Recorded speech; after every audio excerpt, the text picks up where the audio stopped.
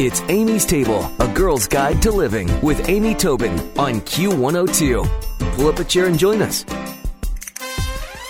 TIsha Morris started her career as an attorney, and now she's a Feng Shui consultant, certified life coach, energy healer, and yoga instructor, and she is here today on Amy's Table. Hi, TIsha. How are you? I'm great, thanks.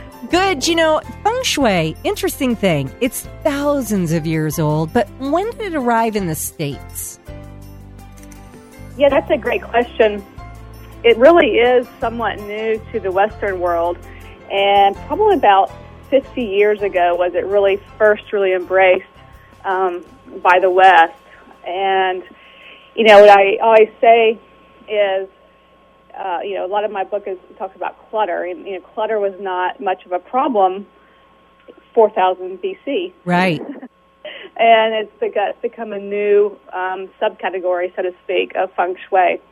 And I always say you have to clear the clutter before you can even start on anything else having to do with Feng Shui. So that's why clutter has become such a big part of the Feng Shui, Feng Shui in your home. Definitely. So what you're saying is it doesn't matter how you situate your furniture, what colors you use. If you're filled with clutter, you're not going to reap the benefits. That's right. I oftentimes go to people's homes and, they so want to, add an amethyst to their wealth corner or, add a crystal. And, what I tell them is you're only amplifying the clutter you have in this room. So there's no point in energizing clutter. It's so funny, TIsha, because I'm going to make a culinary analogy to what you just said. I talk to people who want to make like a reduction sauce with wine, and I'll say to them, if you take a bad bottle of wine and reduce it, you're going to get a really bad reduction sauce. So it's kind of the same thing with the Feng Shui, If you put that crystal in the corner, but things aren't looking so good, you're just going to have really bad energy happening.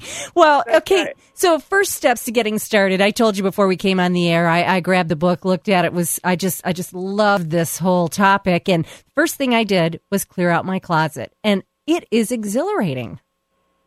It is, isn't it? It's like a guaranteed feel-good project. I mean, it may not when you're in the middle of it, but it is way better than like even exercising. You know how you feel great after you actually go to the gym and do it? Yep. Well, cleaning out your closet, you're going to even feel even better.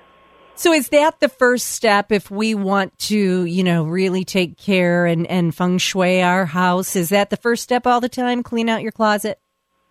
It doesn't necessarily have to be the closet or a closet. I think I chose, your clothing closet because that's the closet that's most personal to you. It's where you go. It's the closet you use every day for sure. It's your clothes, which are very personal, and and your clothes are very representative of who you are throughout the day. And so this is a good place to start because it really goes to the core of who you are. And clothes can be. I like to start with easy projects and work to more difficult ones, such as the basement or the attic. So I do like to start with the closet. And I suppose that thought process was starting with easy and then moving into harder is by the time you see the benefits of the easier ones, you have the motivation to do the more difficult ones.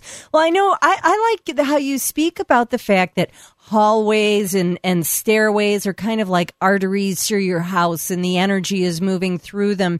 So we should keep our stairways clear and talk a little bit about that whole phenomenon.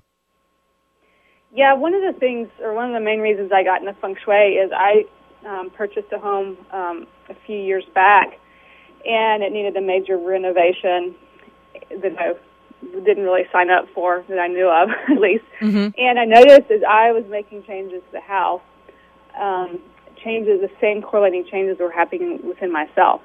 And so every aspect of our home is an aspect of ourself on some level, physically, mentally, or emotionally. And the stairways and the hallways, as you mentioned, are like the breath in the body. And you can literally, when you move things out of your hallway, whether it's a piece of furniture that's too big for it or just, clutter, your breathing literally changes. I often do this with clients, and they're pretty stunned. So you can really see the results. So in reality, your environment, your home, your habitat is, any move you make in that you're going to feel in your physical body as well. Yeah, well, I think it's interesting that numerology sort of plays into Feng Shui and that there's so much meaning in so many elements. But you talk about the number 27 and how important it is to change 27 things. Now, I'm sure some people are listening going, okay, what? Change 27 things? What kind of things are you talking about? Yeah, it can be something as simple as, moving something on an end table, or it can be something is, you can give away 27 things. The book is based on or kind of centered around a Chinese proverb that says, if you want to change your life, move 27 things in your home. And yes, it is partly based on the numerology of the number 27, which is, numerologically speaking, is the number 9. 2 plus 7 is 9, which is about completion and new beginnings. Mm-hmm. So it really is about, wrapping up and moving on to something new. Well, I know you've got a website that's got more information, and the book does as well. The book is called Feng Shui, Your Life, The Quick Guide to Decluttering Your Home and Renewing Your Life by TIsha Morris. And what's your website, TIsha?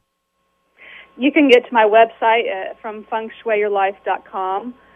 You can also get there through my name, TIsha Morris, TIsha Morris. And you can find TIsha on Facebook, too. We're Facebook friends. I look for all your Feng Shui tips. So, well, great information. I'll put TIsha's information on amystable.com as well. But check it out. Try just changing 27 things. See what happens. Thank you, TIsha. Thank you so much. So, I really did start by clearing out my closet after getting TIsha's book, and it is cathartic. It feels great, and you don't want to start too big as you try to do these 27 things, or you will just be frustrated. If you empty all of your belongings out onto the front yard, you've got yourself a big project. So take it a bite at a time. Start with the closets, then your drawers. What if it's just one drawer at a time? And, after I got on my closet kick, I was over at the Container Store, and there are these little inserts for socks that you can put inside your drawers. But how great for lingerie, for stockings, for accessories, or even your junk drawer. But go one drawer, one shelf, one spot in your home at a time. And then the doorways that TIsha was talking about, interesting thing. You might find you have some doorways in your house that you're taking for granted that are not fully clear, whether they don't open or close fully based on some obstacle in the way, whether maybe you're storing something on the back of the door or behind the door, which with Feng Shui is an absolute no-no. Try moving from the closets and the drawers and the shelves to your doorways.